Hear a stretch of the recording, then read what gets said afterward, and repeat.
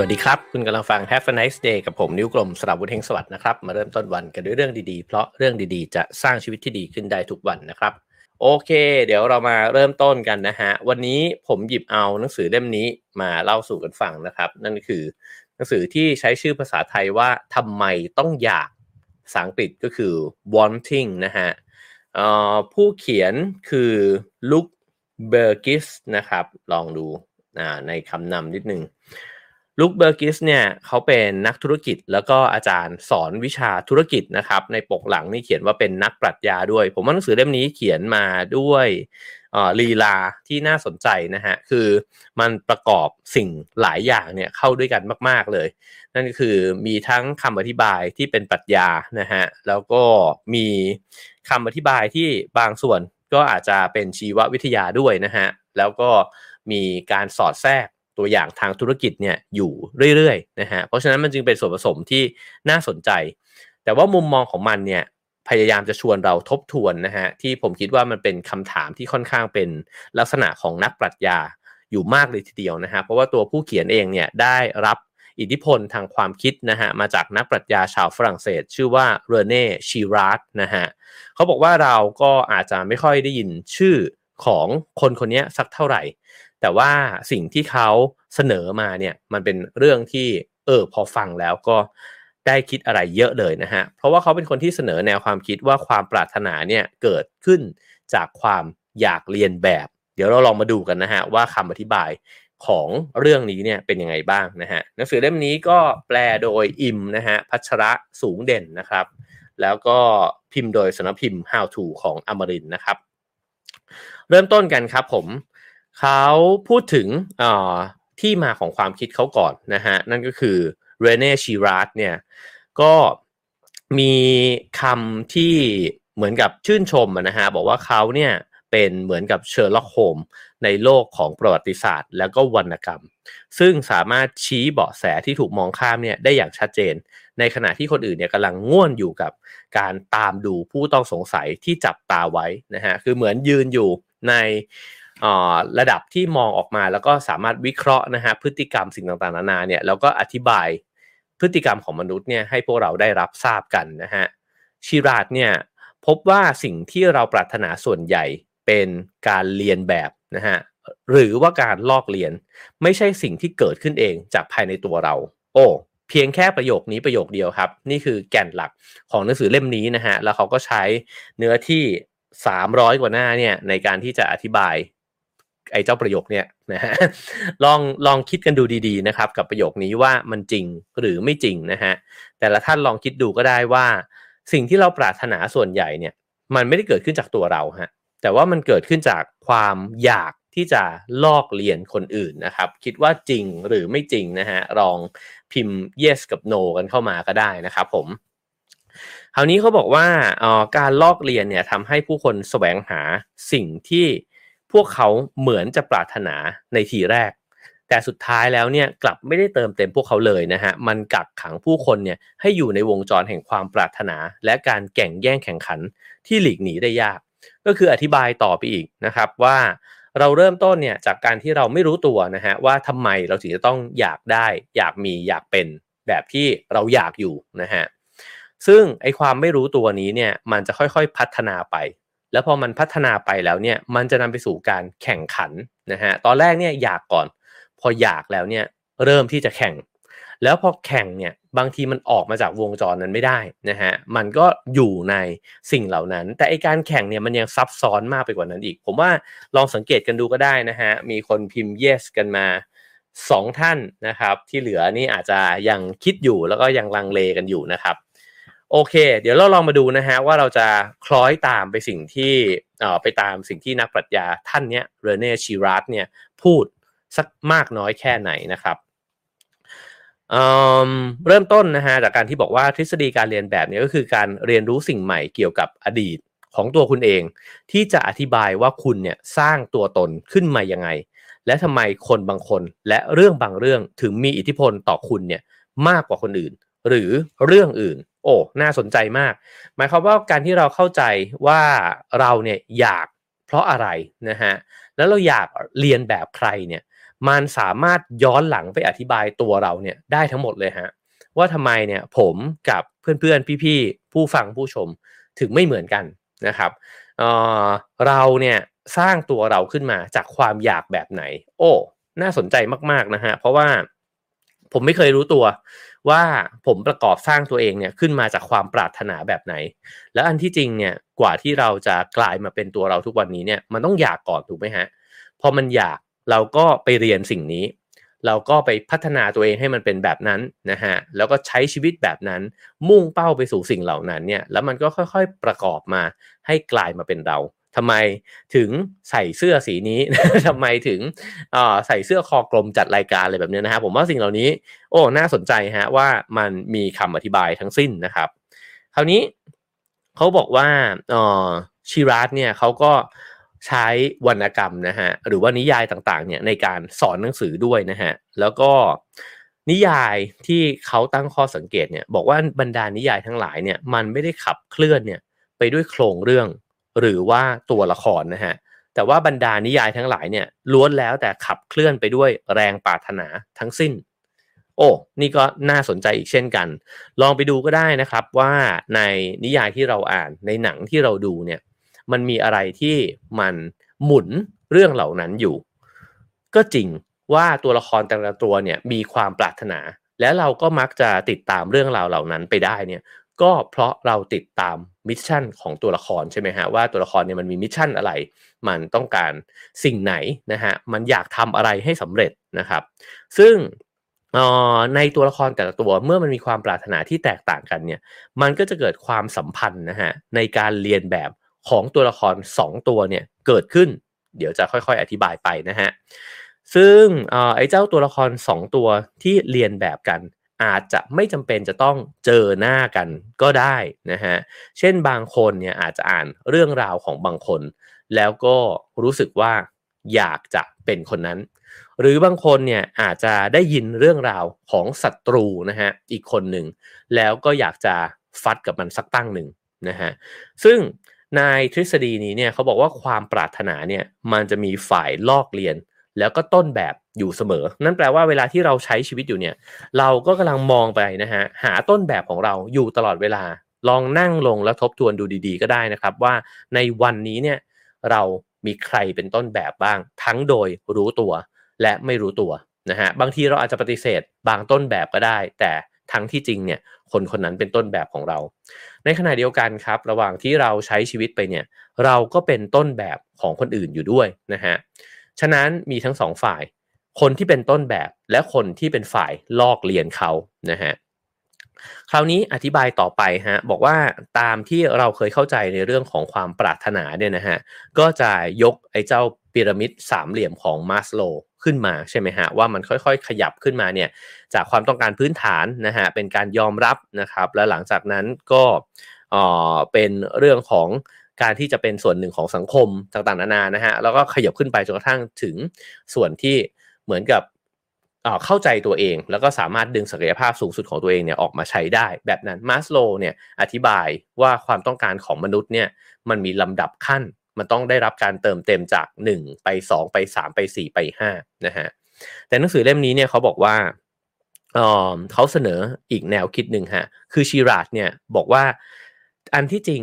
ความต้องการของคนเราเนี่ยพอมันผ่านสเต็ป1สเต็ป2ไปแล้วนะฮะก็คือว่าพอมีปัจจัย4แล้วก็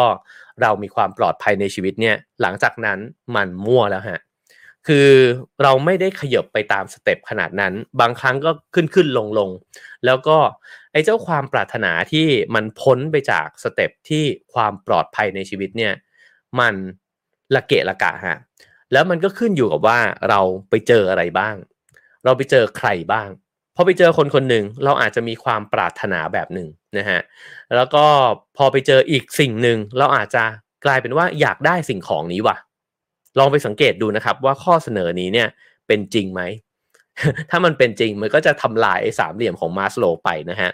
เขาบอกว่าจักรวาลแห่งความปรารถนาไม่มีลำดับขั้นตอนนะฮะมันไม่ได้เกิดจากภายในของเราแต่มันเกิดขึ้นจากสัญญาณภายนอกนะฮะสัญญาณภายนอกเหล่านี้เนี่ยมันมากระตุ้นเราไอ้เจ้าจิตใจของเราและความอยากของเรานะฮะสัญญาณดังกล่าวเนี่ยก็คือต้นแบบอันนี้พ อฟังไปเรื่อยๆเราจะเริ่มเข้าใจคำว่าต้นแบบนะครับว่ามันทำให้เราเห็นว่ามันมีอะไรบ้างอะที่เราสามารถพุ่งเป้าไปแล้วก็โอเคอันนี้น่าจะได้มาว่ะนะฮะแต่ถ้าเราไม่เห็นสิ่งนั้นเนี่ยเราอาจจะไม่อยากได้ก็ได้ฉะนั้นเนี่ยมันอยู่ที่ว่าในชีวิตช่วงนั้นเนี่ยเราขยื่นตัวเนี่ยนะฮะเข้าไปเจออะไรบ้างเจอใครบ้างนะครับแล้วก็ใช้ต้นแบบนั้นเนี่ยมาในการลอกเลียนนะฮะทำซ้ำแล้วค่อยๆประดิษฐ์ตัวเองเนี่ยขึ้นมาให้กลายไปเป็นสิ่งที่มันใกล้เคียงต้นแบบนั้นอันนี้สำหรับผมคิดว่าจริงเลยหมายความว่าถ้าตัวผมเองในช่วงเวลาอายุ30กว่านะฮะไม่ได้อยู่ในสภาพแวดล้อมที่ผมได้อยู่มาในตอนนี้ผมอาจจะมีความปรารถนาเป็นอย่างอื่นไปเลยก็ได้นะฮะสมมุติว่าช่วง30กว่าเนี่ยผมได้มีโอกาสไปบวชในวัดป่านะฮะแล้วไอ้เจ้าความปรารถนาหรือว่าต้นแบบของผมเนี่ยเป็นพระอาจารย์ที่ผมไปบวชอยู่ด้วยผมก็อาจจะไม่ได้มีความต้องการเลยที่อยากจะเรียนรู้สิ่งใดเพิ่มเติมไม่ได้มีความอยากรู้เลยว่า ChatGPT มันทำงานยังไงบ้างแต่ผมอยากรู้ทำขั้นสูงขึ้นไปว่าตกลงแล้วผมจะทำความเข้าใจสัจธรรมผ่านธรรมะเนี่ยได้ยังไงบ้างนั่นก็คือต้นแบบใช่ไหมฮะและนั่นก็คือเส้นทางที่มันต่างไปเลยแล้วก็เป็นชีวิตอีกแบบหนึ่งไปเลยแล้วมันก็จะกลายเป็นไอเอเนี่ยอีกคนหนึ่งไปเลยนะฮะฉะนั้นเอ่ออ่านมาถึงตรงนี้นะฮะคือจริงๆวันนี้เนี่ยอยากชวนกันอ่านไปช้าๆนะครับเพราะว่าผมอาจจะแทรกความคิดเห็นส่วนตัวเนี่ยลงไปเรื่อยๆนะฮะผมก็คิดว่าฉะนั้นเนี่ยบุคคลที่เราเจอสถานที่ที่เราอยู่นะฮะมันสำคัญมากเลยอะกับความปรารถนาของเราซึ่งจริงๆเนี่ยมันสามารถหล่อหลอมตัวตนเราในอนาคตเนี่ยขึ้นมาได้เลยแล้วการที่เราเลือกที่จะอยู่ต่อการที่เราเลือกที่จะเปลี่ยนนะฮะมันก็สร้างความปรารถนาใหม่เนี่ยให้กับเราด้วยเช่นกันเพราะบางทีเนี่ยเราบอกว่าเราต้องมีจุดประสงค์ใหม่ก่อนใช่ไหมฮะเราถึงจะเปลี่ยนเส้นทางชีวิตแต่ที่จริงมันจะอาจจะกลับกันก็ได้คือเราอาจจะต้องหย่อนตัวเองเนี่ยลงไปอยู่ในสิ่งแวดล้อมใหม่ก่อนมันจึงจะเกิดความปรารถนาใหม่เนี่ยในชีวิตเพราะว่าถ้าเรายังอยู่ในสิ่งแวดล้อมเดิมกับกลุ่มผู้คนเดิมๆนะฮะเราก็อาจจะคิดอะไรอย่างอื่นออกไม่ได้ก็ได้ถ้าเกิดว่ามันเป็นไปตามคำอธิบายของหนังสือเล่มนี้นั่นคือว่าในเมื่อคุณมองไปรอบตัวแล้วเนี่ยต้นแบบคุณมันไม่ได้ต่างไปจากเดิมอะนะฮะฉะนั้นเนี่ยลองไปสังเกตดูให้ดีครับเขาบอกว่าคุณจะพบว่าคนต้นแบบหรือกลุ่มต้นแบบเนี่ยมันปรากฏอยู่ในทุกอย่างเลยฮะที่มันหล่อหลอมกลายมาเป็นเราไม่ว่าสไตล์การแต่งตัวของคุณนะฮะวิธีที่คุณพูดนะครับลักษณะหรือบรรยากาศของบ้านที่คุณตกแต่งคุณต้องได้มันมาจากที่ไหนสักที่แหละนะต้นไม้ที่คุณชอบเพลงที่คุณฟังนะฮะอะไรก็แล้วแต่นะครับผมว่ากระทั่งทรงผมอาหารที่คุณชอบเนี่ยลองไปสังเกตดูฮะว่ามันมีต้นแบบมาจากที่ไหนล่ะโอ้ดีนี่น่าสนใจมากมันยังคิดอะไรต่อได้เยอะเลยนะฮะมันเท่ากับว่าเราเกิดขึ้นมาเนี่ยในประเทศแบบไหนในสังคมแบบไหนใช่ไหมฮะเราก็จะมีต้นแบบแบบนั้นผมคิดเสมอเลยนะฮะเวลาที่เดินทางไปเที่ยวแล้วก็ได้เจอประเทศที่เขามีพิพิธภัณฑ์ที่ดีๆเนี่ยหรือมีงานศิลปะที่มันมีให้เราดูแบบโอ้โหมากมายเต็มไปหมดนะฮะก็จะคิดว่าถ้าเราเติบโตขึ้นมาในดินแดนที่มันเป็นแบบนี้เนี่ยรสนิยมเรานะฮะมันจะแตกต่างไปไหมนะครับไอ้เจ้าความคิดของเราเนี่ยมันจะแตกต่างไปจากตอนที่เราเป็นอยู่หรือเปล่านะฮะเพราะฉะนั้นเนี่ยสภาพแวดล้อมอันนำมาซึ่งต้นแบบที่เราจะมีความปรารถนานะฮะหรือว่าอยากที่จะเป็นเนี่ยมันก็มีความสำคัญมากนะครับฉะนั้นลองสำรวจสภาพแวดล้อมของตัวเองดูก่อนก็ได้นะครับเขาบอกว่ามนุษย์เราเนี่ยไม่ได้ต่อสู้กันเพราะว่าพวกเราแตกต่างกันนะฮะแต่ต่อสู้เพราะว่าพวกเราเนี่ยเหมือนกันและความพยายามที่จะสร้างความแตกต่างให้กับตัวเองเนี่ยทำให้พวกเขาเนี่ยกลายเป็นศัตรูคู่แฝดกันเองคือตรงนี้ก็เจ๋งอีกเช่นกันนะฮะเดี๋ยวอันนี้มันจะมีคำอธิบายที่ลึกๆเลยเนี่ยเขาบอกว่ามาร์กซ์คาร์ล มาร์กซ์เนี่ยกับเชคสเปียร์เนี่ยนะฮะมองเห็นความขัดแย้งเนี่ยคนละแบบกันคือมาร์กซ์เนี่ยมองว่าเราต่างเราจึงสู้กันในขณะที่เชคสเปียร์เนี่ยมองว่าเหมือนเนี่ยมันจึงสู้กันนะครับแต่หนังสือเล่มนี้เนี่ยคล้อยไปตามเชคสเปียร์ก็คือบอกว่าเราเนี่ยไม่ได้ต่างกันฮะเราสู้กับคนที่เหมือนเราและยิ่งเหมือนเท่าไหร่เราก็ยิ่งอยากจะสู้ด้วยเนี่ยมากเท่านั้นนะฮะทีนี้เขาก็พูดถึงว่าเราอยู่ในสภาพแวดล้อมเนี่ยที่มันแตกต่างไปจากเดิมคือโลกแต่ก่อนเนี่ยมันไม่ได้เป็นแบบที่เราอยู่ทุกวันนี้เพราะทุกวันนี้เนี่ยเราสัมผัสกับต้นแบบเนี่ยได้มากขึ้น ใกล้ขึ้นนะฮะและถี่ขึ้นด้วยนั่นก็คือพูดง่ายๆก็แพลตฟอร์มทั้งหลายนะฮะโซเชียลมีเดีย Facebook เนี่ยมันสร้างขึ้นมาเนี่ยโดยเล่นกับความปรารถนาของเราถูกไหมฮะตอนแรกมันอาจจะพูดถึงการติดต่อสื่อสารแต่อันที่จริงที่เราใช้กันอยู่ในทุกวันนี้เนี่ยเราใช้มันในการส่องคนอื่นเราใช้ว่าคนอื่นเนี่ยคิดยังไง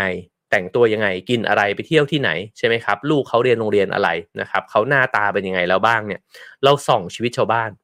ในขณะที่เราส่องชีวิตชาวบ้านเนี่ยโดยไม่รู้ตัวฮะธรรมชาติของมนุษย์เนี่ยมันหาต้นแบบอยู่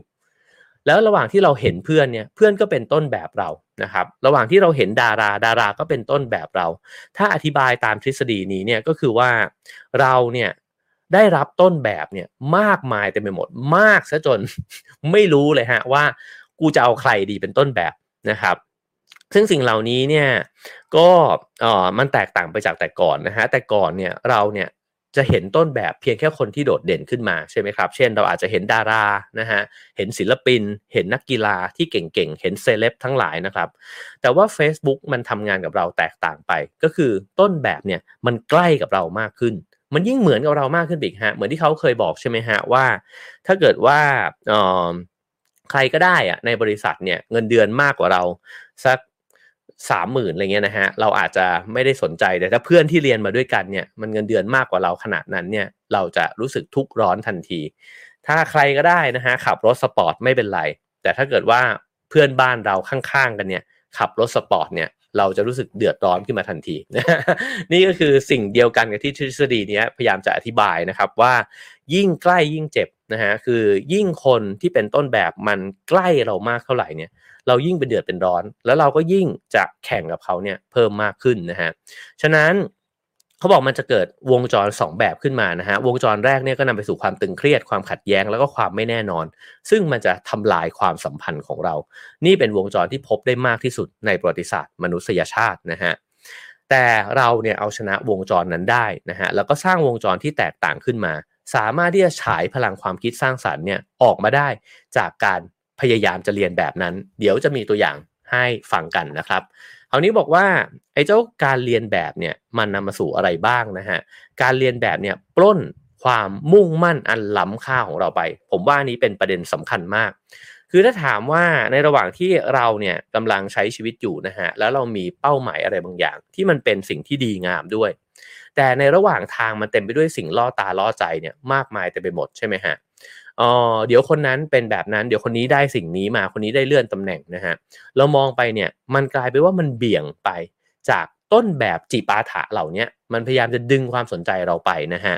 สิ่งเหล่านี้เนี่ยก็ทำให้เราเนี่ยไปสร้างความหลงไหลแบบใหม่ขึ้นมานะครับมันทำลายเป้าหมายที่สูงส่งของเราแล้วก็มันอาจจะทำลายนามธรรมหลายๆอย่างที่มันมีคุณค่านะฮะเช่นมิตรภาพเราอาจจะเคยคิดว่ามิตรภาพเนี่ยมีคุณค่าในชีวิตเรานะฮะแต่พอเราเริ่มแข่งขันกับเพื่อนเนี่ยมิตรภาพก็ถูกทำลายไปมันนำมาซึ่งการต่อสู้นะฮะแล้วก็อาจจะทำลายความเป็นชุมชนที่ดีไปก็ได้นะครับฉะนั้นเราเนี่ยพอไปเจอต้นแบบใหม่นะฮะเราจะเริ่มหมกมุ่นกับคนอื่นกับไอ้ต้นแบบนั้นแหละแล้วก็พยายามที่จะแข่งขันนะฮะพยายามที่จะเอาชนะหรือว่าพยายามที่จะเอาเยี่ยงอย่างแล้วก็แล้วเลิกที่จะสนใจตัวเองอ่ะคือวางเป้าหมายของตัวเองลงแล้วก็ไปสนใจไอ้ต้นแบบนั้นแทนนะฮะ2นะครับแรงผลักดันที่ทำให้ทุกคนทำเหมือนกันเนี่ยมันก่อให้เกิดวิกฤตของความปรารถนานะฮะเขาบอกว่ายิ่งคนเราเนี่ยถูกบังคับให้เหมือนกันมากเท่าไหร่เนี่ยยิ่งรู้สึกกดดัน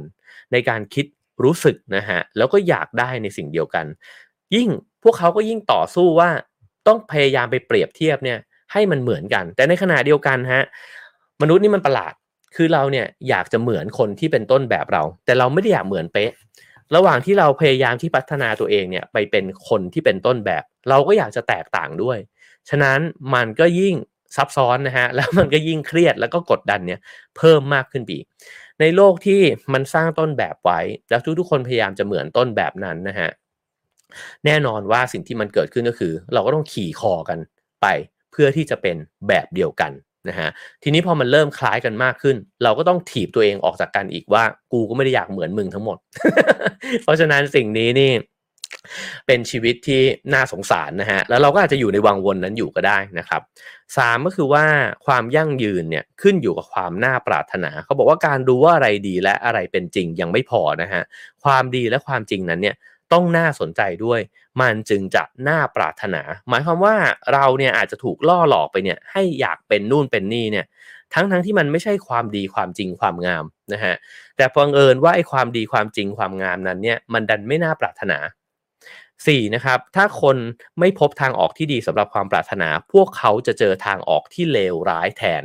อันนี้เป็นตัวอย่างที่ผมว่าติด question mark กันไว้ได้แล้วก็แล้วแต่ว่าใครจะมองยังไงนะฮะแต่หนังสือเล่มนี้เนี่ยเขามีมุมมองแบบนี้ครับว่าคนเราเนี่ยมันต่อสู้กันเพราะว่ามันอยากได้ในสิ่งเดียวกันเขายกตัวอย่างผู้ก่อการร้ายนะฮะที่ขับเครื่องบินไปชนตึกเนี่ยเขาบอกว่าอาจจะแรงจูงใจลึกๆเนี่ยอาจจะไม่ได้พยายามจะทำลายสัญลักษณ์แห่งความมั่งคั่งหรือโลกทุนนิยมเนี่ยของโลกตะวันตกแต่อันที่จริงเนี่ยอาจจะอยากมีความปรารถนาในสิ่งเดียวกันก็คือการเจริญรุ่งเรืองเนี่ยแบบโลกตะวันตกนะฮะอันนี้ก็ question mark นะครับแล้วแต่ว่าจะคิดเห็นกันยังไงแต่ประเด็นเนี่ยหนังสือเล่มนี้พยายามจะบอกว่าเราทะเลาะกันเนี่ยก็เพราะว่าเราอยากจะเป็นแบบไอ้คนนั้นนั่นแหละเช่นถ้าเกิดว่าเราทะเลาะกับคนที่มีอำนาจอยู่นะฮะจริงๆแล้วเราก็อยากจะมีอำนาจนะฮะฉะนั้นเราต้องเลือกคนทะเลาะให้ดีเพราะคนที่กำลังต่อสู้อยู่กับเราเนี่ยยิ่งสู้กันไปเท่าไหร่เรายิ่งเหมือนเขามากขึ้นเท่านั้นแล้วลองสำรวจตัวเองดูลึกๆว่าเวลาที่ทะเลาะกับใครเนี่ยมันมีคุณสมบัติบางอย่างในตัวคนคนนั้นที่เราอยากเป็นอยากได้อยากมีหรือเปล่านะฮะมาถึงข้อสรุปของส่วนนี้นะฮะเขาบอกว่าเราเนี่ยทุกคนล้วนแล้วแต่มีหน้าที่ก่อร่างความปรารถนาของผู้อื่นขึ้นมานะฮะเช่นเดียวกับที่พวกเขาเนี่ยสร้างความปรารถนาของเราคือเราไปกับนะฮะเราเป็นต้นแบบแล้วเราก็เห็นเขาเป็นต้นแบบการพบเจอคนอื่นแต่ละครั้งเนี่ยทำให้พวกเขาและเราเนี่ยเกิดความอยากได้มากขึ้นหรือน้อยลงหรือว่ามีความอยากที่แตกต่างออกไปนะฮะคุณอยากได้อะไรแล้วคุณได้ช่วยให้คนอื่นอยากได้อะไรอันนี้เป็นคำถามสำคัญหมายความว่าตอนนี้ลองทบทวนดูดีๆว่าเราเนี่ยมีความปรารถนาอะไรในตัวเองแล้วผมว่าลองทำแบบที่หนังสือเล่มนี้เนี่ยเขาบอกดูก็ได้นะครับว่าไอ้ตัวเราทุกวันนี้มันประกอบสร้างขึ้นมาจากต้นแบบเป็นใครบ้างผมว่านับร้อยนับพันนะฮะ คือลองแยกชิ้นส่วนออกมาดูดีๆเนี่ยผมว่าในตัวผมก็อาจจะมีพี่หนุ่ยอัมพลนะ ในตอนเด็กๆที่แบบเป็นไอดอลนะครับหรือว่าโตขึ้นมาก็อาจจะอ่านหนังสือของอาจารย์เสกสรรประเสริฐกุลนะครับอ่านหนังสือของพี่จิกประภาสชนสรานนท์นะฮะได้เห็นพี่โหน่งวงธนงทำอเดตอนแรกๆคือโอ้มันเต็มไปด้วยคนต้นแบบที่เราอยากจะเป็นนะฮะแล้วก็มันก็ประกอบวนๆอยู่ในเราอาจจะดึงออกไปบ้างใส่ชิ้นใหม่เข้ามาบ้างนะครับแต่ว่าสุดท้ายแล้วเนี่ยมีแน่นอนนะฮะฉะนั้นเนี่ยแล้วไอ้ความต้องการของเราในวันนี้เนี่ยมันเกิดขึ้นจากความแท้จริงมากน้อยแค่ไหนหรือเราไปเจอคนนู้นคนนี้มาแล้วเราก็อยากเป็นแบบนั้นแบบนี้เราเปิด YouTube แล้วเราก็แบบเฮ้ยเราอยากเป็นแบบคนนี้เห็น TikTok แล้วก็เป็นคนนี้ดีกว่าเนี่ยแล้วในโลกที่มันโยนตัวอย่างให้เราเนี่ยครับมากมายก่ายกองเต็มไปหมดเนี่ยเราจะอยู่อย่างมีความสุขได้ยังไงเราจะไม่หัวปั่นได้ยังไงจากการมีต้นแบบที่มันมากมายขนาดนี้นะฮะฉะนั้นการลองมานั่งทบทวนนะครับว่าความอยากของเราเนี่ยเกิดขึ้นจากใคร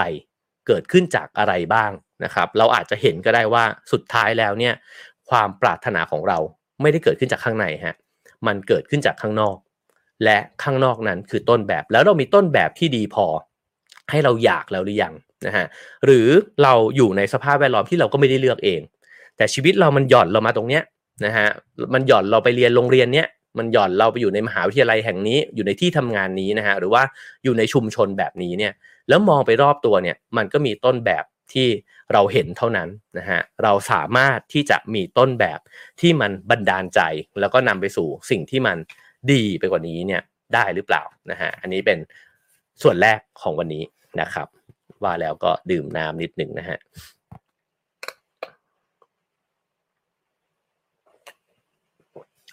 ทีนี้ในบทที่1นะฮะผมจะ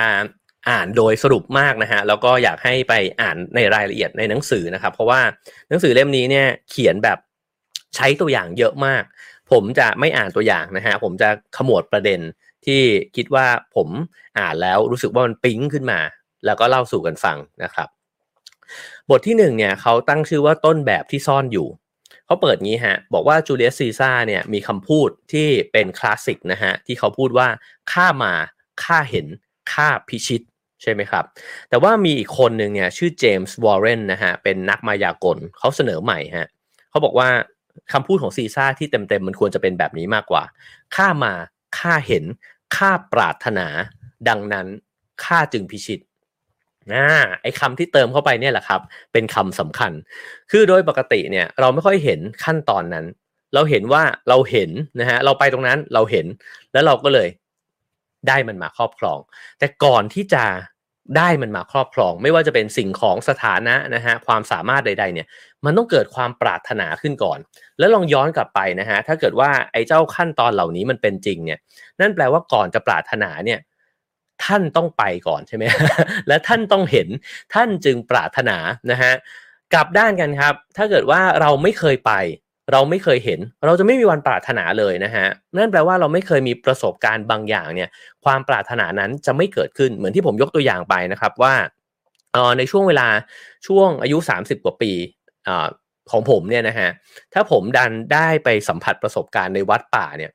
นั่นแปลว่าผมไปผมเห็นผมอาจจะปรารถนาอย่างอื่นผมอาจจะปรารถนาพระนิพพานอะไรแบบนี้นะ ซึ่งดันไม่ได้ไปก็เลยกลายเป็นเส้นทางชีวิตมันเป็นแบบนี้นะครับคราวนี้เขาก็ขีดแผนภูมิให้ดูนะครับว่าแล้วความปรารถนาของเราเอาเป็นสิ่งของก่อนก็ได้นะฮะเช่นทำไมคนหลายๆคนเนี่ยอยากได้รถเนี่ยคนละรุ่นล่ะมันไม่ใช่เพียงแค่ว่าเราเนี่ยมีความสามารถในการซื้อเท่าไหร่เท่านั้นใช่ไหมฮะแต่เราไปเห็นอะไรมาบ้างบางคนอาจจะแบบอยากขับรถสปอร์ตตั้งแต่เด็กเลยอะทั้งที่อย่างผมและเพื่อนๆเนี่ยมีความปรารถนาเรื่องรถเนี่ยไม่เหมือนกันเลยนะผมนี่รถสปอร์ตผมบอกเพื่อนว่าอึดอัดมากๆซึ่งไม่มีปัญญาได้ซื้ออยู่แล้วเนี่ยนะฮะแต่ว่าบางคนบอกว่าเฮ้ยเป็นความฝันเลยว่ะชีวิตเนี้ยต้องมีสักครั้งหนึ่งเขาอาจจะเคยเห็นพระเอกหนังสักคนหนึ่งเนี่ยในตอนเด็กๆแล้วโอ้โหมีซีนขับรถสปอร์ตแล้วมันแบบโคตรเท่เลยนะฮะเขาอาจจะเคยมีพ่อที่มีรถสปอร์ตแล้วถูกยึดไป คือสิ่งเหล่านี้เนี่ยมันก็คือต้นแบบนะฮะมันคือต้นแบบที่แตกต่างกันฉะนั้น process มันก็คือว่าฉันเห็นอะไรฉันจึงปรารถนาอะไรนะครับแล้วสิ่งเหล่านี้มันซับซ้อนขึ้นอีกฮะเพราะว่าเสื้อในราวนะครับสมมุติว่าในร้านขายเสื้อเนี่ยมีวางอยู่เต็มไปหมดเลยแต่ละตัวเนี่ยมันดูคล้ายๆกันไปหมดนะฮะแต่ทันทีครับที่เพื่อนของเราเนี่ยคนหนึ่งที่เรียนมาด้วยกันโตมาด้วยกันเลยครับมันไปหยิบเสื้อตัวหนึ่งขึ้นมาเขาบอกว่าเสื้อตัวนั้นจะไม่ใช่เสื้อทั่วไปอีกต่อไปมันจะเป็นเสื้อที่เพื่อนเราเนี่ยหยิบไปใส่เราจะรู้สึกทันทีครับว่าเอ๊ะหรือกูต้องมีบ้าง แล้วก็ทันทีเนี่ยพอหลังจากนั้นเนี่ยนี่คือขั้นตอนของมันนะฮะที่ทำให้วัตถุสิ่งของต่างๆนานาเนี่ยมันจึงมีคุณค่าไม่เหมือนกันนะครับเราถูกยั่วยวนโดยต้นแบบที่ชี้นำให้เราปรารถนาในสิ่งที่ตอนนี้เนี่ยเรายังไม่มีแล้วก็บางสิ่งเนี่ยมันอาจจะดูเกินเอื้อมสำหรับเราด้วยนะฮะแต่ยิ่งอุปสรรคมากเท่าไหร่เนี่ยมันก็ยิ่งล่อใจเรามากเท่านั้นอันนี้เปรียบเป็นรถเนี่ยอาจจะยิ่งง่ายเสื้อมันอาจจะรู้สึกว่าเข้าถึงง่ายนะครับเราไม่เคยอยากมีรถยี่ห้อนี้เลยแต่ทันทีที่เพื่อนเราขับรถยี่ห้อนี้ปุ๊บเนี่ยเราเริ่มรู้สึกครับว่าเราก็น่าจะมีเหมือนกันนะตอนนี้เงินยังไม่พอแต่ยิ่งมีอุปสรรคเนี่ยก็ยิ่งรู้สึกว่ารถคันนั้นเนี่ยมันยิ่งน่าจะเอามาขับเข้าไปใหญ่นะครับฉะนั้นเนี่ยต้นแบบเปรียบได้กับคนที่ยืนอยู่บนถนนนะฮะที่ห่างเราออกไปเนี่ยหลายร้อยเมตรนะครับคนนั้นเนี่ยมองเห็นบางอย่างตรงหัวมุมถนนที่เรายังมองไม่เห็นประโยคนี้น่าสนใจนะครับคือบรรดาคนที่เรามองไปครับเป็นต้นแบบเนี่ยเขาอยู่ในจุดที่เขาเห็นอย่างอื่นที่เรายังไม่เห็นนะฮะว่าถ้าไปยืนอยู่ตรงนั้นเนี่ยชีวิตมันจะเป็นยังไงมันจะเห็นอะไรแตกต่างไปจากตอนนี้ไหมนะครับแต่เรามองเห็นเขาอ่ะนั่นแปลว่าเราพอจะเห็นฮะว่าเราขยับไปเป็นเขาได้นี่หว่านะครับแล้วก็พอเห็นแบบนั้นแล้วเนี่ยจักรวาลแห่งความปรารถนาของเราเนี่ยมันจะยืดตัวออกไปนะฮะไปจนแตะไอ้คนนั้นน่ะนะครับแล้วเขาบอกว่าจักรวาลความปรารถนาของเราจะใหญ่หรือเล็กเนี่ยก็เท่ากับต้นแบบของเรานั่นเองแต่ความฝันเนี่ยมันมีขีดจำกัดใช่ไหมครับผมว่าสมมุติว่าเราอาจจะมองเห็นโอ้โหอะไรดีล่ะถ้าเปรียบเทียบผู้หญิงก็เช่นแบบว่าเราน่าจะเป็นลิซ่าได้อะไรแบบนี้นะฮะแต่ไม่ใช่ทุกคนใช่ไหมครับที่จะมีความฝันว่าฉันน่าจะเป็นลิซ่าได้อะ มันก็ต้องมีอะไรหลายๆอย่างเนี่ยที่มันประกอบขึ้นมาเป็นตัวเราแล้วเราถึงจะฝันได้เท่าที่เราฝันแต่ละคนเนี่ยมันเห็นหัวมุมถนนเนี่ยได้เท่าที่ตัวเองยืนอยู่ใช่ไหมครับเพราะฉะนั้นเนี่ยเราก็จะไอ้ต้นแบบที่มันมีให้เลือกเนี่ยแล้วเราเลือกได้เนี่ยมันก็คือมันเลือกจากพื้นฐานหนึ่งก็คือเราเห็นก่อนนะฮะแล้วก็ศักยภาพของเราที่จะฝันตามต้นแบบนั้นนั่นเองนะฮะอันตรายก็คือว่าการที่เรามองไม่ออกว่าพวกเขาคือต้นแบบของเรานะฮะเมื่อเราไม่ตระหนักถึงความจริงข้อนี้เนี่ยเราจึงตกอยู่ในความสัมพันธ์แย่ๆเนี่ยได้พวกเขาจะเริ่มส่งอิทธิพลต่อเรามากขึ้นแล้วเราจะเริ่มยึดติดเขาเนี่ยโดยไม่รู้ตัวนะครับคือต้นแบบมันไม่ใช่มีเฉพาะไอดอลเท่านั้นเดี๋ยวพอเล่าไปเรื่อยๆจะเริ่มเห็นชัดมากขึ้นนะฮะว่าเราเนี่ยมีต้นแบบในชีวิตที่เราไม่รู้ตัวอยู่เยอะมากแล้วบางทีมันเป็นต้นแบบที่เราปฏิเสธด้วยเช่นเราไม่ได้อยากเหมือนเพื่อนคนนี้นะฮะแต่โอ้โหทั้งหมดขั้นตอนทั้งหลายเนี่ยมันเป็นไปด้วยความที่เราพยายามจะเป็นเขาเนี่ยอยู่เรื่อยๆเลยอันนี้โดยไม่รู้ตัวเนี่ยก็มีนะครับฉะนั้นขั้นแรกนะฮะที่หนังสือเล่มนี้เขาแนะนำก็คือว่าต้องมองเห็นก่อนครับว่าเราเนี่ยเอาใครเป็นต้นแบบในชีวิตบ้างนะฮะไม่ว่าจะโดยรู้ตัวหรือไม่รู้ตัวก็ตามคราวนี้เขาก็อธิบายนะครับว่าทำไมมนุษย์เนี่ยมันถึงเป็นสิ่งมีชีวิตที่ชอบเรียนแบบคนอื่นก็อธิบายตามหลักการทางวิทยาศาสตร์นะฮะว่าตั้งแต่เราเกิดมาเนี่ยเด็กทารกก็เริ่มที่จะเรียนแบบคนอื่นนะฮะเวลาพ่อแลบลิ้นเด็กมันก็จะแลบลิ้นพ่อทำตาโตเด็กก็ทำตาโตแบบนี้นะฮะอันนี้ก็ใน Have a Nice Day เนี่ยเคยเล่าไปแล้วด้วยเหมือนกันนะฮะซึ่งเขาบอกว่าการลอกเรียนเนี่ยมันเป็นมาตั้งแต่เด็กแล้วก็ไอการลอกเรียนเนี่ยมันก็ทำให้เราเรียนรู้นะครับแล้วก็ทำให้เราเนี่ยเข้าสังคมได้ทำให้เรารอดชีวิตมานอกจากนั้นก็ยังพูดถึงเซลล์สมองกระจกเงานะฮะซึ่งมันก็อันนี้ก็เหมือนกันกับเรื่องที่เวลาเห็นคนอื่นหาวแล้วเราหาวนะครับเวลาเห็นคนอื่นเสยผมแล้วเราจะเสยผมแบบนั้นเนี่ยมันเป็นไปโดยอัตโนมัติแล้วสิ่งเหล่านี้เนี่ยก็ทำให้เราเนี่ยประสบความสำเร็จในเรื่องต่างๆนะครับเพราะว่ามันก็ทำให้เราเป็นพวกเดียวกันมากขึ้นเขาก็มีการทดลองเล่าให้ฟังนะฮะว่านักศึกษาเนี่ยที่ลองไปเป็นเซลล์ขายหรือว่าเจรจาธุรกิจอะไรบางอย่างเนี่ยนะครับแล้วทำท่าเนี่ยเรียนแบบลูกค้านะฮะคือลูกค้านั่งไขว่ห้างก็ไขว่ห้างด้วยลูกค้ายิ้มก็ยิ้มตามอะไรแบบนี้นะครับจะประสบความสำเร็จในการขายเนี่ยมากกว่าคนที่ไม่ทำตามนะฮะทีนี้ตรงนั้นไม่ใช่ประเด็นสำคัญแต่ว่ามันเป็นประเด็นที่โยงมาสู่ประเด็นสำคัญนะฮะนั่นก็คือการที่เขาเนี่ยต้องการจะคอนเฟิร์มว่าไอ้ทฤษฎีนี้เนี่ยมันน่าจะเป็นจริงคือเราเนี่ยมองหาคนที่เราต้องการจะเรียนแบบอยู่ตลอดเวลานะครับแล้วก็เพื่อนเนี่ยก็เป็นแรงกระตุ้นเนี่ยให้เราเนี่ยปรารถนาด้วยนะฮะเช่นเขาบอกว่าเอ่อเวลาที่เขามองเพื่อนเนี่ยแล้วเห็นเพื่อนเนี่ยควักบัตรเครดิตออกมาแล้วมันเป็นแพลทินัมนะฮะเขาก็จะไม่พอใจกับบัตรเครดิตที่มันอยู่ในระดับโกลเนี่ยของเขาในกระเป๋าตังค์เนี่ยทันทีบางครั้งเนี่ยก็ลอกเลียนเพื่อนนะฮะในแบบกระจกเงาก็คือถ้าเพื่อนทำอย่างหนึ่งฉันจะไม่ทำอีกอย่างหนึ่งสิ่งเหล่านี้เกิดขึ้นบ่อยในหมู่เพื่อนและพี่น้องนะฮะคือเวลาที่เราเนี่ยรู้สึกว่าเราขยับตัวเข้าไปใกล้เพื่อนคนไหนได้เนี่ยบางทีเราเรียนแบบคนคนนั้นเพราะว่าเรารู้สึกว่ามันก็แบ็กกราวด์มันคล้ายๆกันนี่หว่าเราก็น่าจะไล่มันทันได้นะฮะพี่น้องก็เหมือนกันนะครับแต่บางทีเนี่ยถ้าเราเริ่มหมั่นไส้นะหรือว่าเริ่มรู้สึกว่ายังไงกูก็ไล่มึงไม่ทันแล้วเนี่ยเราจะกลับด้านทันทีเลยคือถ้าเพื่อนใส่สูทงั้นกูใส่เสื้อแบบมือสองเลย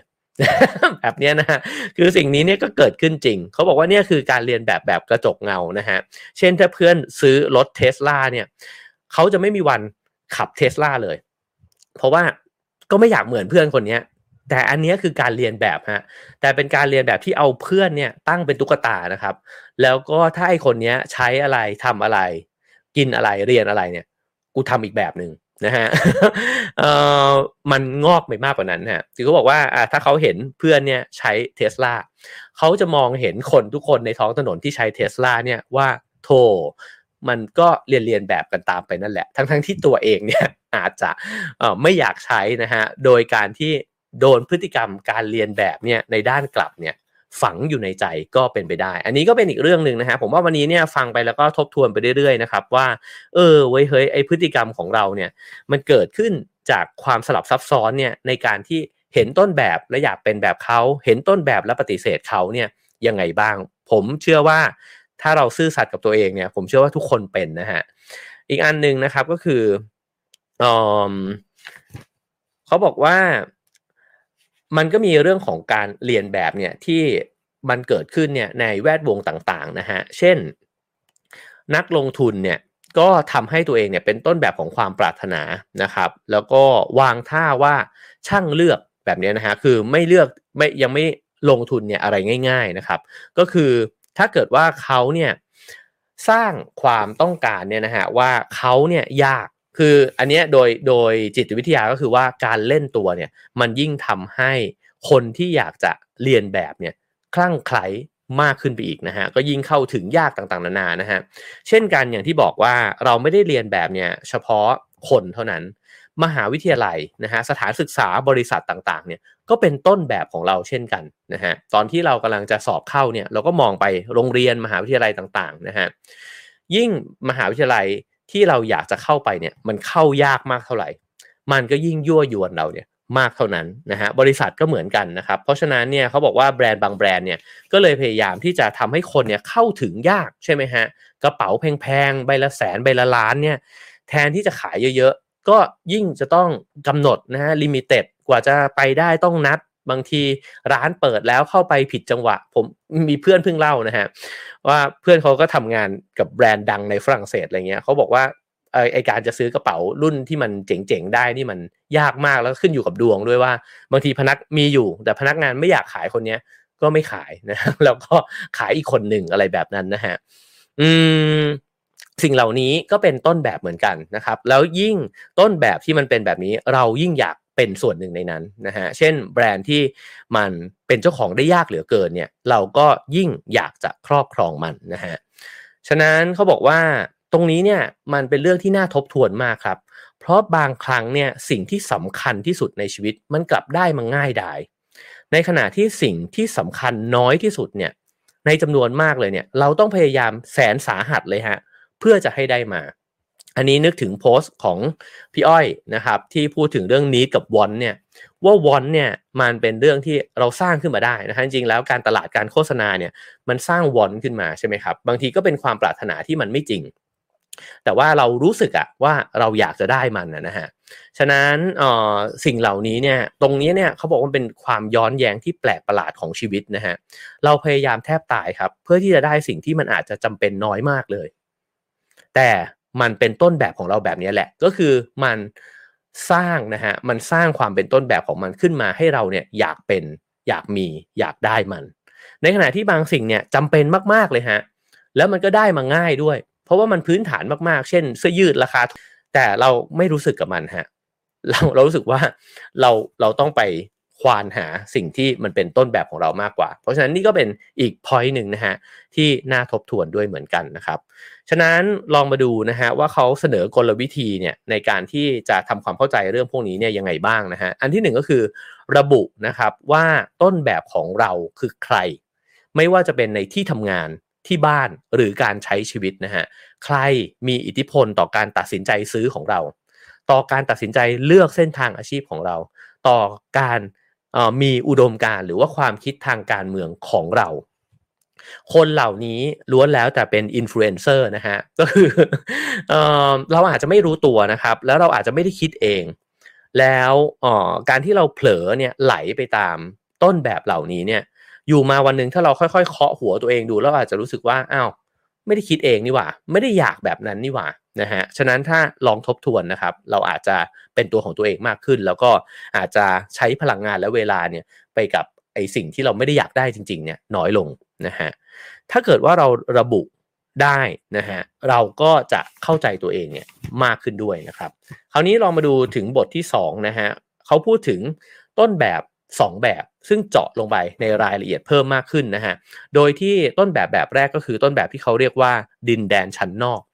ว่าง่ายๆคือว่ามันอยู่ในคนละจักรวาลกับเราอะแต่คนเหล่านี้เป็นต้นแบบนะฮะเช่นแบรดพิตต์เรบรอนสเจมส์นะครับหรือว่าบริษัท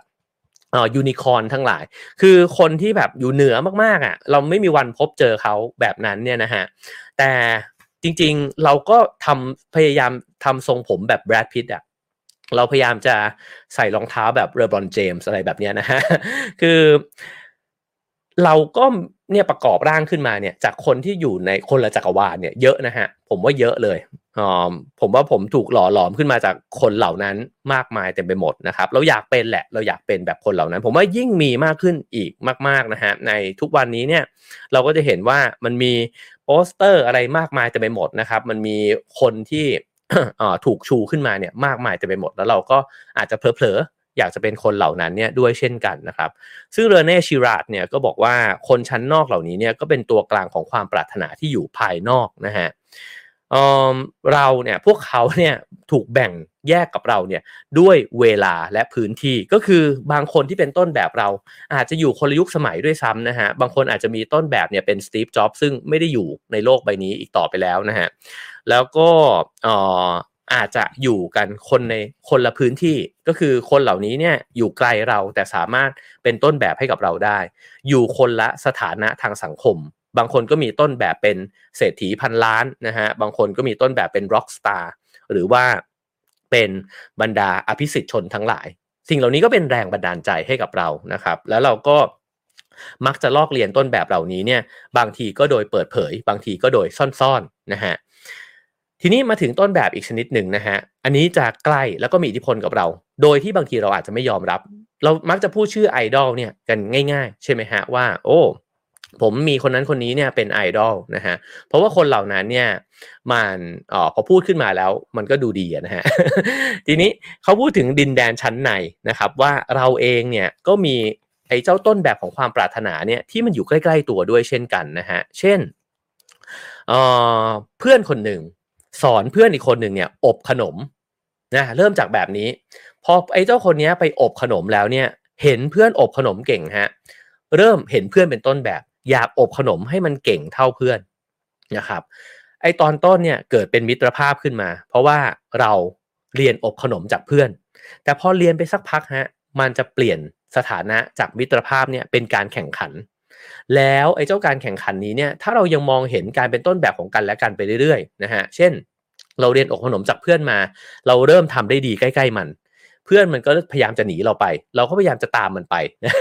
สิ่งเหล่านี้จะเป็นวงจรนะครับที่ทำให้เกิดการชิงดีชิงเด่นไม่มีวันจบในแง่ดีก็คือเราเก่งกันขึ้นทั้งคู่แต่ในแง่เสียก็คือว่าถ้าเราไม่รู้ตัวเราก็อาจจะเป็นบ้าไปกับสิ่งนี้หรือสุดท้ายเราอาจจะเลิกคบเพื่อนไปใช่ไหมฮะเพราะว่า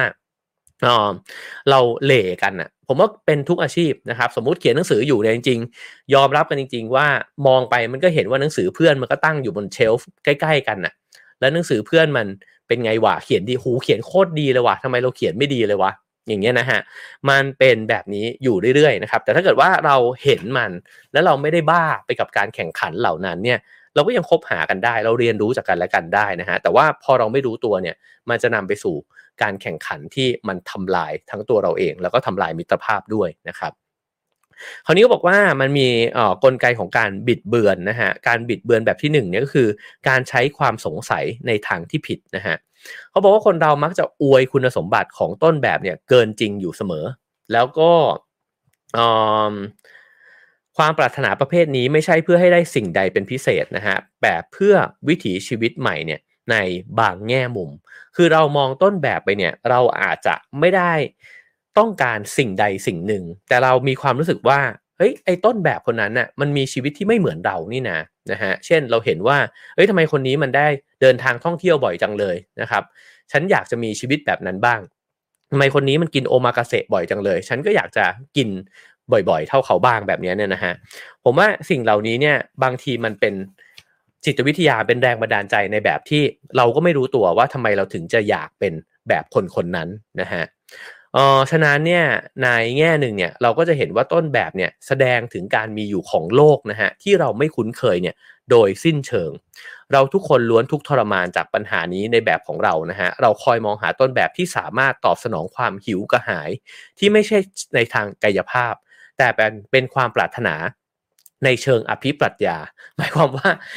มันมีอะไรอยู่อีกบ้างวะที่ฉันเนี่ยยังไม่เข้าใจที่ฉันยังไม่รู้ที่ฉันยังไม่เห็นนะฮะแล้วก็มองโปรเจกต์เนี่ยไปที่ต้นแบบเหล่านั้นนะครับแล้วก็อาจจะมองเห็นว่าชีวิตของต้นแบบเหล่านั้นเนี่ยมันดีงามเกินไปกว่าที่มันเป็นจริงๆ2ก็คือลัทธิของผู้เชี่ยวชาญนะฮะเขาก็บอกว่า เวลาที่เราอยู่ในโลกทุกวันนี้เนี่ยมันเต็มไปด้วยความลื่นไหลแล้วเราเข้าใจโลกใบนี้ไม่ได้อะคือมันเปลี่ยนเร็วมากแล้วมันเต็มไปด้วยข้อมูลนะฮะเราไม่สามารถเหมือนตอนเด็กๆที่ผมบอกว่ามองไปเนี่ยก็เห็นเอ่อวงร็อกเนี่ยก็มีไมโครเนี่ยนะฮะที่ผมกรี๊ดมากแล้วผมก็พันผ้าไอ้ตรงข้อมือไปให้เหมือนอัมพลลำพูนเนี่ยไปโรงเรียนแล้วที่โรงเรียนก็จะเต็มไปด้วยอัมพลลำพูนตัวจิ๋วๆเนี่ยเต็มไปหมดเนี่ยนะฮะมันมีต้นแบบให้เราเลือกไม่เยอะครับแต่ทุกวันนี้เนี่ยมันเยอะนะฮะโลกมันซับซ้อนมากขึ้นเขาบอกว่าแล้วเราจะอยู่ในโลกใบนี้ได้ยังไงเราต้องพึ่งพาต้นแบบที่เราเชื่อว่าเขาเนี่ยเป็นผู้เชี่ยวชาญ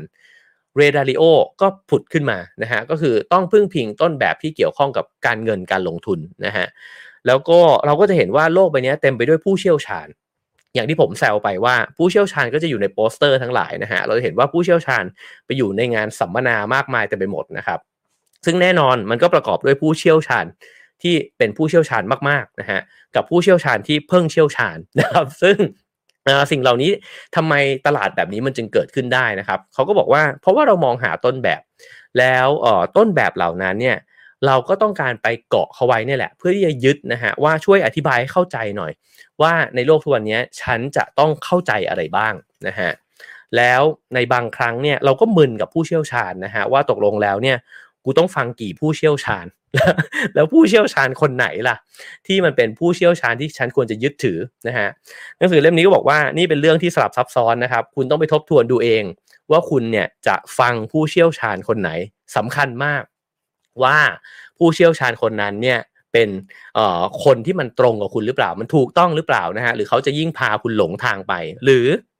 จะพาคุณไปสู่ความปรารถนาที่คุณไม่ได้ปรารถนาจริงอ่ะลองเอาง่ายๆก็ได้นะฮะสมมุติว่าเรามีต้นแบบเนี่ยคนมันซับซ้อนใช่ไหมฮะคนคนนึงเนี่ยอาจจะมีต้นแบบเป็นพระด้วยแล้วก็อาจจะมีต้นแบบเป็นนักลงทุน คราวนี้มันก็อาจจะมีความตีกันนะครับในความปรารถนาของตัวเรานะฮะก็ต้องไปบาลานซ์ดูดีๆนะฮะว่าตกลงแล้วเนี่ยต้นแบบของเราเนี่ยมันคืออะไรแล้วเรารู้ตัวหรือเปล่าเวลาที่เราเลือกต้นแบบเพราะว่าโอ้โหโลกทุกวันนี้มันโยนต้นแบบมาให้เราช้อปปิ้งเนี่ยอยู่ตลอดเวลาแล้วผมก็อ่านแล้วผมก็รู้สึกนะฮะว่าจริงว่ะถามว่าชีวิตที่เรารู้สึกว่าเราไม่พึงพอใจในตัวเองเราไม่เก่งสักทีเราไม่เข้าใจโลกนะฮะแล้วก็เราไม่นิ่งเนี่ยมันเกิดขึ้นจากอะไรก็เพราะว่ามันเกิดขึ้นจากมีผู้เชี่ยวชาญเยอะเหลือเกินอ่ะในโลกใบนี้นะฮะแล้วถ้าเกิดว่าเราต้องไปตามตะครุบผู้เชี่ยวชาญทั้งหมดเนี่ยผมว่าตายพอดีนะฮะ เราก็จะมีชีวิตที่อยู่ไม่สุขเลยนะฮะฉะนั้นนะฮะเขาบอกกุญแจสำคัญก็คือการเลือกแหล่งความรู้ให้ดีนะครับเราได้สนใจแต่สิ่งที่เป็นความจริงหรือสิ่งที่เราสนใจเนี่ยก็พอแล้วนะฮะโดยที่ไม่ต้องสนใจด้วยครับว่าคนที่เราเนี่ยเชื่อเราอาจจะยึดถือเขานะฮะหรือว่าเห็นเขาเป็นต้นแบบเนี่ยจะมีผู้ติดตามกี่คนเพราะนี่คือโฟโมใช่ไหมฮะเรามีความรู้สึกว่าอ้าวแล้วถ้าคนไปฟังคนที่มีคนฟังเนี่ยเป็นแสนเลยเป็นล้านเลยเนี่ยแล้วเราตกขบวนเนี่ยเราจะเป็นอะไรหรือเปล่าแต่สิ่งนั้นอาจจะไม่ใช่สิ่งที่เราปรารถนาเลยนะฮะแล้วก็ไม่ใช่สิ่งที่เราอยากจะเป็นหรือสิ่งที่เราต้องการจะรู้เลยแต่ไปรู้ไว้ดีกว่าตกขบวนความรู้สึกนี้เนี่ยบางทีมันทำร้ายเรานะฮะแล้วก็ทำให้เรารู้สึกเลยว่าโอ้ชีวิตมันเต็มไปด้วยการต้องไล่ตะครุบนะฮะฉะนั้นตรวจสอบความต้องการที่แท้จริงของตัวเองนะครับแล้วก็ค้นหาเรื่องที่เราสนใจเรื่องที่เป็นประโยชน์กับชีวิตเราจริงๆนะครับแล้วก็ไม่จำเป็นจะต้องสนใจเลยว่าไอ้เจ้าหัวข้อนั้นเนี่ยมันมีคนสนใจสักกี่มากน้อยนะฮะแล้วก็อาจจะวางไปบ้างกับสิ่งที่คนเขาฮิตกันนะฮะคราวนี้ผมอาจจะกระโดดมานะฮะถึงตัวอย่างที่ผมคิดว่าสนุกนะฮะซึ่งจริงโอ้โหมันมีรายละเอียดอีกเยอะเลยนะครับที่น่าที่จะคุยให้ฟังนะครับลองมาดูตัวอย่างนี้ฮะที่ผมคิดว่าสนุกมากนะครับคืออย่างที่เมื่อกี้บอกไปนะฮะว่าหนังสือเล่มนี้เนี่ยเขาพูดว่าคาร์ลมาร์กซ์กับวิลเลียมเชกสเปียร์เนี่ยมองความขัดแย้งเนี่ยต่างกันมาร์กซ์เนี่ยมองว่าคนที่ต่างกันจะฟัดกันนะฮะในขณะที่เชกสเปียร์เนี่ยมองว่าคนที่ยิ่งคล้ายกันเท่าไหร่เนี่ยจะยิ่งฟัดกันเหมือนพี่น้องสองตระกูลในโรมิโอจูเลียตนั่นเองนะฮะลองมาฟังเรื่องราวของ Lamborghini กับ Ferrari ฮะเจ้าของ Lamborghini นะฮะ Ferruccio Lamborghini เนี่ยตอนแรกเนี่ยเขาสร้างชื่อเสียงขึ้นมาจากการผลิตรถแทรกเตอร์นะครับแล้วพอเขาประสบความสำเร็จในธุรกิจเนี่ยเขาก็ได้ไปเจอนะครับกับ Enzo Ferrari ก็ตอนที่เขาเนี่ยไปได้เป็นเจ้าของ Ferrari เนี่ยแหละ แล้วก็พอเขาได้นั่งอยู่ใน Ferrari นะฮะจากการที่เป็นคนทำรถน่ะแต่ทำรถแท็กเตอร์ขึ้นมาเนี่ยนะครับก็รู้สึกว่าโหรถมันโคตรดีเลยว่ะชื่นชมในฝีมือแล้วก็ความแรงนะฮะขับเพลินมากในตอนนั้นเองนะฮะบางสิ่งในตัวเขาเปลี่ยนไปแล้วเขาเจอต้นแบบแล้วครับทำไมฉันจะต้องทำแค่รถแทรกเตอร์อยู่ฉันมีต้นแบบเป็น Ferrari แล้วนะฮะเขาก็เลยใช้เวลาในการพัฒนารถเนี่ยขึ้นมานะครับแล้วก็ตอนทำรถแทรกเตอร์เนี่ยใช้เวลาเป็น10ปีกว่าจะประสบความสำเร็จแต่ใช้เวลาเพียง2ปีเท่านั้นนะฮะที่ได้กลายไปเป็นหนึ่งในผู้ผลิตรถยนต์ที่ได้รับชื่อเสียงได้รับการชื่นชมเนี่ยมากที่สุดในโลกนะครับเรื่องราวเป็นแบบนี้ฮะเขาบอกว่าตอนที่Ferruccio Lamborghini เนี่ยนะฮะได้รถ Ferrari มาแล้วเขาขับรถ Ferrari สีแดงเนี่ยนะฮะไปตามเส้นทางระหว่างเมืองมิลานกับโบโลญญาบนเส้นทางนี้เนี่ยมันเป็นเส้นทางที่คนเนี่ยรู้กันว่า Ferrari เนี่ยไม่มีสนามทดสอบรถนะฮะในตอนนั้นเนี่ยก็บรรดานักขับรถทั้งหลายที่ขับรถเก่งๆเนี่ยนะฮะก็จะมาขับกันบนเส้นเนี้ยฉะนั้นมี Ferrari สีแดงเนี่ยเป็น10คันนะฮะมาขับรถอยู่ในบริเวณนั้นซึ่งตัว Lamborghini เองเนี่ยก็ขับอยู่ตรงนั้นด้วย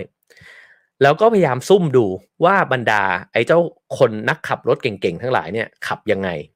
แล้วสุดท้ายก็เกาะร่วมขบวนไปด้วยนะฮะแต่พอทันทีที่เขาเริ่มไปร่วมขบวนเขาก็เริ่มคิดฮะว่าทำยังไงให้เขาเนี่ยสามารถขับรถเนี่ยได้เร็วขึ้นอีกนะฮะเขาก็เริ่มไปแต่งรถตัวเองแล้วก็มีความเร็วเพิ่มขึ้นเนี่ย10ไมล์ต่อชั่วโมงนะครับคราวนี้บรรดานักทดสอบรถของ Ferrari ทั้งหลายเนี่ยก็สงสัยว่าเฮ้ยทำไมไอ้คันเนี้ยมันขับเร็วอยู่คันเดียวเลยก็มาถามว่าเฮ้ย Lamborghini คุณทำอะไรกับรถคุณเนี่ย Lamborghini ก็บอกโอ้ไม่รู้ดิผมก็ไม่รู้เหมือนกันก็คือกักไว้นะฮะตอนนี้เนี่ยจากต้นแบบเป็นคู่แข่งแล้วนะครับก็คือว่าขยับมาว่ากูจะทำรถแข่งกับมึงเนี่ยแหละ แล้วก็เอ่อเขาบอกว่ามันมีปัญหาหนึ่งนะฮะก็คือว่าปัญหาตอนที่เปลี่ยนเกียร์เนี่ยมันลื่นอยู่เรื่อยๆนะครับก็เลยไปดูว่าคลัตช์เนี่ยที่ Ferrari ใช้เนี่ยมันเป็นยังไงเขาก็ไปถอดดูนะฮะแล้วก็เจอว่าคลัตช์ของรถแข่งคันหรูเนี่ยของ Ferrari เนี่ยที่โอ้โหจำนวนเป็น10ล้านเป็นหลาย10ล้านเนี่ยนะฮะปรากฏว่าใช้คลัตช์เนี่ยในแบบเดียวกันกับรถแทรกเตอร์ของเขาซึ่งราคาไม่แพงเลยแต่ Ferrari เนี่ยมาคิดค่าคลัตช์เนี่ยในราคาที่แพงนะครับแล้วก็ทุกครั้งที่จะต้องเปลี่ยนเนี่ยก็คิดราคาด้วยฉะนั้นเนี่ย Lamborghini ก็รู้สึกหงุดหงิดฮะก็เลยบอกว่า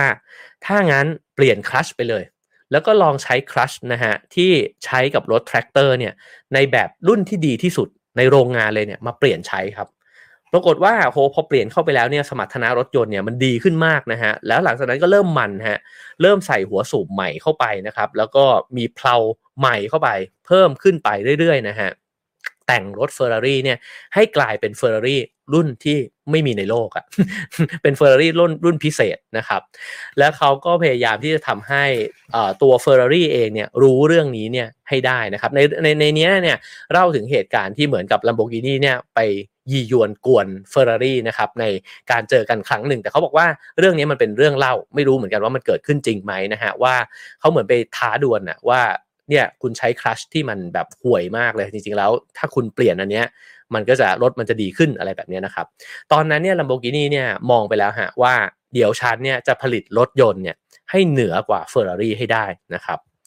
ตอนนี้เนี่ย Enzo Ferrari เนี่ยไม่ได้เป็นต้นแบบคนละจักรวาลแล้วตอนแรกคนละจักรวาลถูกไหมฮะเพราะว่าคนทำรถแทรกเตอร์มองไปถึงคนที่ทำรถสปอร์ต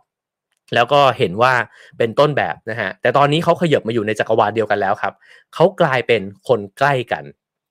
ไอ้เจ้าคนใกล้กันตามทฤษฎีนี้ก็คือบอกว่ามันจะฟัดกันอย่างรุนแรงแน่นอนนะฮะแล้วในสิ่งต่างๆนะฮะทั้งธุรกิจทั้งสถานะทางสังคมเนี่ยมันก็คือขยับมาอยู่ในลีกเดียวกันเรียบร้อยนะฮะเขาบอกว่าหลังจากนั้นเนี่ยเขาก็ผลิตรถซุปเปอร์คาร์เนี่ยนะฮะที่มีสมรรถนะสูงที่สุดแล้วก็สวยที่สุดในโลกเนี่ยขึ้นมาแข่งกันคำอธิบายตรงนี้เนี่ยเขาก็พูดบอกว่าเวลาที่เราดูคนนะฮะที่อยู่คนละจักรวาลกับเราเช่นคริสเตียโนโรนัลโดนะฮะเรารู้สึกว่าโอ้เขาเป็นต้นแบบทำให้เราเนี่ยอยากออกไปเตะบอลซ้อมบอลนะครับแต่ในขณะที่คริสเตียโนโรนัลโดกับลีโอเนลเมสซี่เนี่ยมองกันเนี่ยไม่ได้มองว่า กูอยู่คนละจักรวาลนะคือฟัดกันอยู่แน่นอนนะ ฉะนั้นชีวิตเนี่ยมันเป็นไปแบบนี้นะครับแล้วเขาบอกหลังจากนั้นเนี่ย Lamborghini ก็ไปแย่งตัววิศวกรมือดีเนี่ยจากในบริษัทและอุตสาหกรรมที่เป็นคู่แข่งนะฮะมานะครับแล้วเขาก็พูดว่าเขาเนี่ยไม่ได้คิดค้นอะไรใหม่แต่เขาต่อยอดจากคนอื่นนะครับตอนปี 1966 ที่ Lamborghini เนี่ยเปิดตัวรถรุ่น Miura P 400เนี่ยออกมาเนี่ยนะฮะ P400 เนี่ยออกมาก็บอกว่าเป็นรถสมรรถนะที่ดีที่สุดแล้วก็เอาชนะรถยนต์ของ Ferrari เนี่ยในทุกรุ่นได้นะครับซึ่งวิศวกรของ Lamborghini เนี่ยที่ถูกซื้อตัวมาจาก Ferrari เนี่ยนะฮะก็รู้สึกฮึกเหิมมากเลยแล้วก็เลยบอก Lamborghini ครับบอกว่าเฮ้ยเราแบบแทนที่จะผลิตแค่รถที่มันเป็นรถสปอร์ตเนี่ยเราผลิตรถแข่งด้วยดีกว่าแล้วไปท้าดวลกับ Ferrari เลยเพราะคิดว่าชนะแน่ๆนะฮะคือศักยภาพเนี่ยทำได้แน่ๆสิ่งที่น่าสนใจครับคือ Lamborghini เนี่ยไม่อนุญาตฮะ Lamborghini บอกว่าไม่ทำรถแข่งตรงนี้น่าสนใจนะฮะสรุปตรงนี้สักนิดนึงก่อนนะครับเขาก็บอกว่าสิ่งที่เราเรียนรู้จากการเป็นต้นแบบตรงนี้ได้คือต้นแบบเนี่ยไม่ได้นำมาซึ่งความฟุ้งซ่านเท่านั้นต้นแบบนำมาซึ่งการคิดค้นพัฒนาตัวเองนะฮะแล้วก็ทำให้ตัวเองเนี่ยดีขึ้นได้ในขณะเดียวกันไม่จำเป็นจะต้องสร้างสรรค์ทุกสิ่งทุกอย่าง 100% การมีต้นแบบเนี่ยแหละดีถ้าต้นแบบเคยทำอะไรไว้ได้ดีนะฮะเราต่อยอดจากตรงนั้นไปแงะเขาฮะรื้อเครื่องเขาออกมาแล้วก็มาดูว่ามันขาดอะไรแล้วเติมไอตรงส่วนนั้นเนี่ยเข้าไปนะครับเราอาจจะกลายเป็นคนที่แซงต้นแบบเนี่ยได้ก็เป็นไปได้นะฮะเพราะฉะนั้นเนี่ยแล้วก็ให้รู้ครับว่าอะไรเนี่ยสามารถที่จะหยิบมาใช้ได้นะครับอะไรที่ควรจะเปิดรับกับการเรียนแบบสิ่งนี้เป็นสิ่งที่เขกกะโหลกผมเหมือนกันนะฮะเพราะว่าผมเนี่ยโตมาใน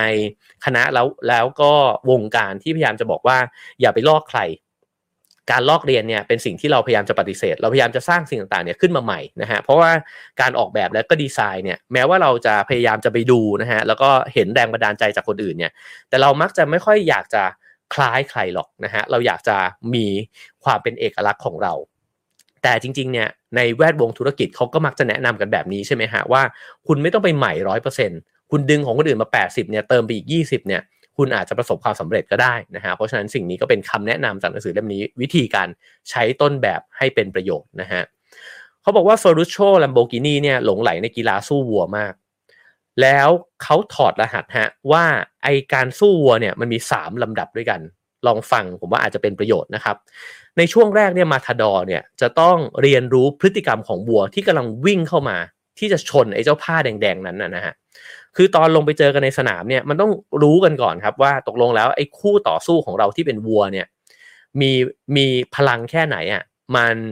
มีบุคลิกยังไงมันโกรธเมื่อตอนไหนแล้วมันแผ่วตอนไหนนะฮะคือใช้เวลาช่วงแรกเนี่ยในการรู้เขารู้เราก่อน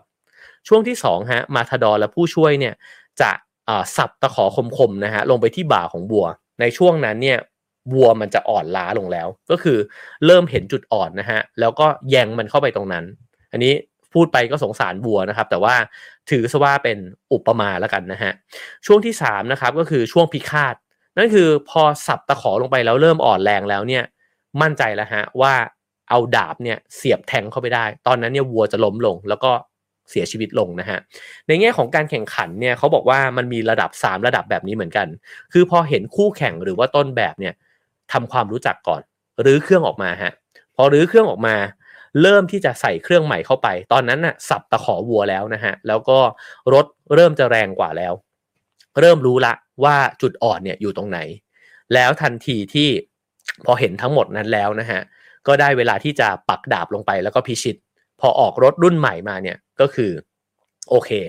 ออกมานี่ชัวร์ละว่าล้มได้แน่ๆนะฮะฉะนั้นเนี่ยเขาบอกนี่คือตัวอย่างของ Ferrari แล้วก็ Lamborghini ถามว่าทำไม Lamborghini ไม่ยอมทำรถแข่งคำตอบเขาเนี่ยเขาเคยตอบแบบนี้ครับเขาบอกว่าไม่ใช่เพราะเขาไม่อยากจะปะทะกับ Ferrari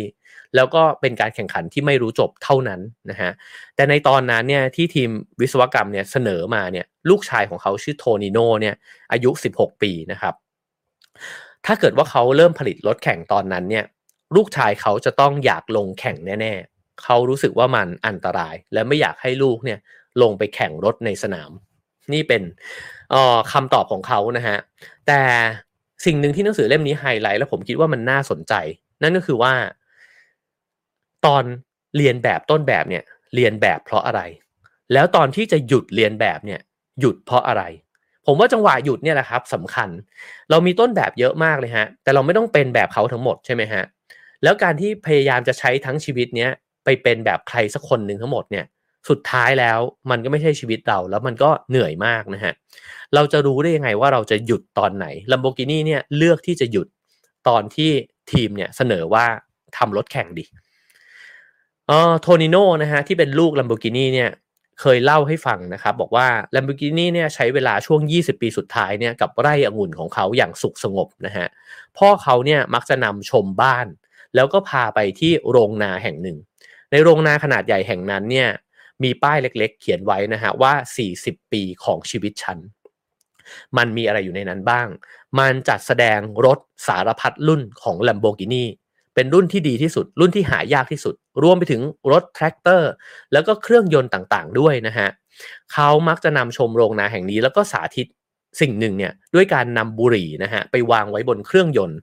แล้วก็วางลงบนหัวลูกสูบของเครื่องยนต์นะครับจากนั้นเขาเร่งเครื่องอย่างแรงเนี่ยแล้วไอ้เจ้าเครื่องรถ Lamborghini เนี่ยมันก็คำรามโดยที่ไม่สั่นเลยนะฮะแล้วก็จุดบุหรี่นั้นเนี่ยเผาไหม้ไปแบบฟึ่ม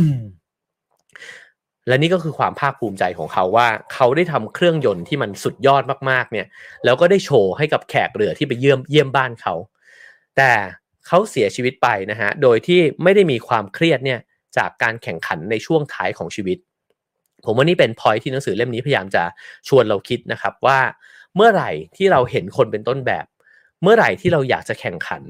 แล้วเมื่อไหร่ที่เราตัดสินใจว่าเนี่ยแหละฉันพอใจกับตรงนี้ของฉันและฉันก็จะไม่แข่งกับไอ้คนคนนี้ไปตลอดกาลผมว่าตรงนี้น่าสนใจมากนะครับว่า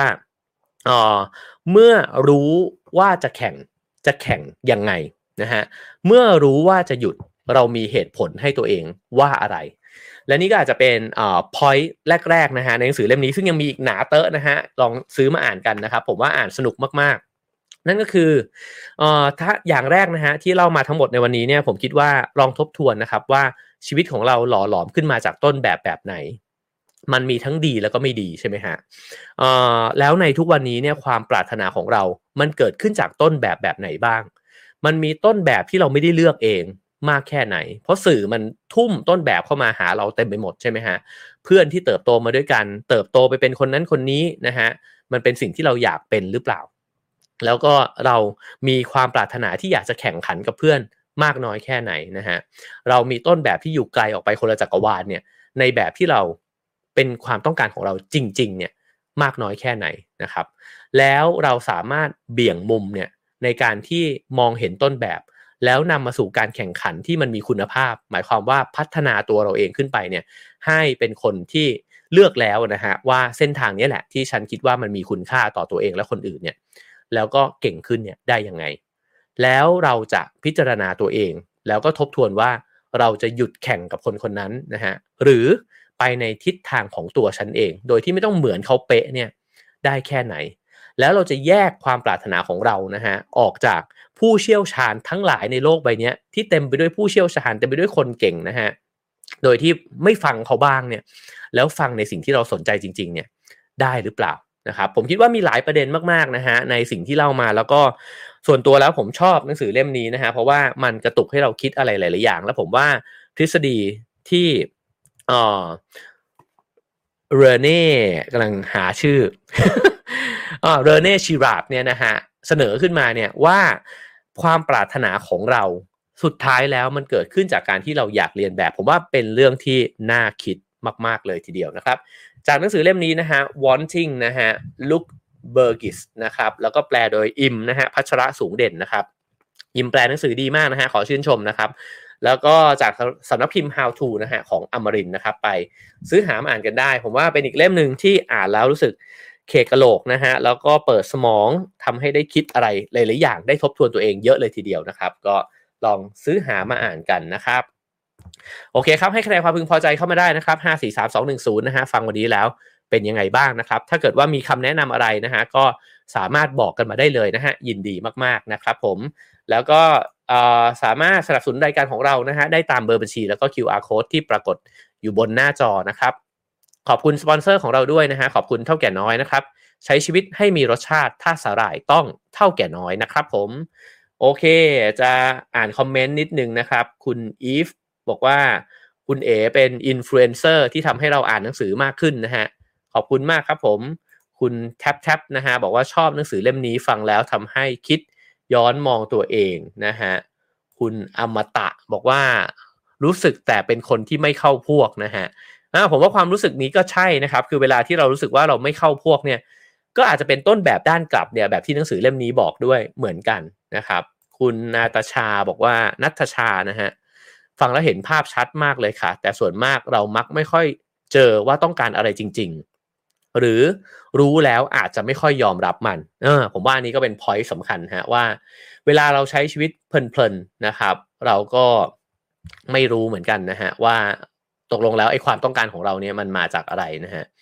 คุณอวตารถามว่าไม่คอสกับอาจารย์ตุลแล้วเหรอเดี๋ยวปีหน้านะครับผมคุยกับตุลไว้แล้วนะฮะเดี๋ยวก็จะทำอะไรสนุกๆด้วยกันนะครับก็ติดตามได้นะฮะน่าจะมีอะไรมาให้ดูกันนะครับโอเคคุณสุชากรีนะฮะบอกว่าเคกกะโหลกเพียบเลยนะฮะก็เคกกะโหลกไปด้วยกันนะครับผมโอเคครับคุณนัทชาบอกว่าฟังพี่เอแล้วซื้อตามหลายเล่มเลยนะฮะขอบคุณมากเลยนะครับคุณซีรีนบอกว่าคุณเอเป็นหนึ่งในต้นแบบของเรานะฮะครับไม่น่าจะดีฮะ ผมไม่น่าจะเป็นต้นแบบที่ดีสักเท่าไหร่นะครับแต่ว่าก็อาจจะมีแง่มุมบางอย่างที่ทำแล้วได้รับแรงบันดาลใจนะฮะก็ยินดีนะครับผมขอบคุณมากๆเลยนะครับโอเคครับเดี๋ยวเราไปต่อกันใน Clubhouse นะครับพรุ่งนี้จะขออนุญาตหยุด1วันนะฮะแล้วก็ Relationship Book Club นะครับในเล่มต่อไปน่าจะเป็น History of Reading นะฮะเรามาเจอกันวันศุกร์นะครับพรุ่งนี้ผมต้องเดินทางไปต่างจังหวัดครับผมโอเคครับแล้วเจอกันนะครับขอบคุณมากฮะต่อกันใน Clubhouse ครับ Have a nice day ครับ